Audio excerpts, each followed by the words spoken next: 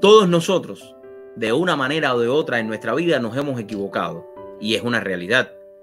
El que nunca en su vida se ha equivocado es porque simplemente nunca ha vivido y estuvo muerto.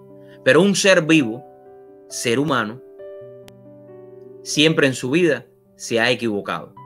Pero lo importante no es quedarnos en esa equivocación, es superarnos ante ese error que nosotros cometimos y aprender de ese error para no volverlo a cometer. Fíjense que parece un trabalengua, pero es la realidad de nuestra vida. Porque es ahí donde podemos obtener las herramientas suficientes para seguir adelante.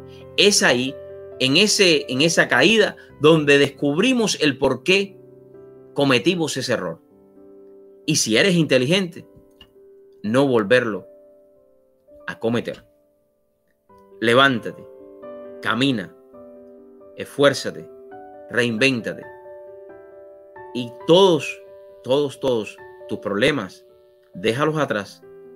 Esos problemas, conviértelos en soluciones que te hagan crecer espiritualmente y convertirte en un mejor ser humano. Tu amigo, Dariel Fernandez.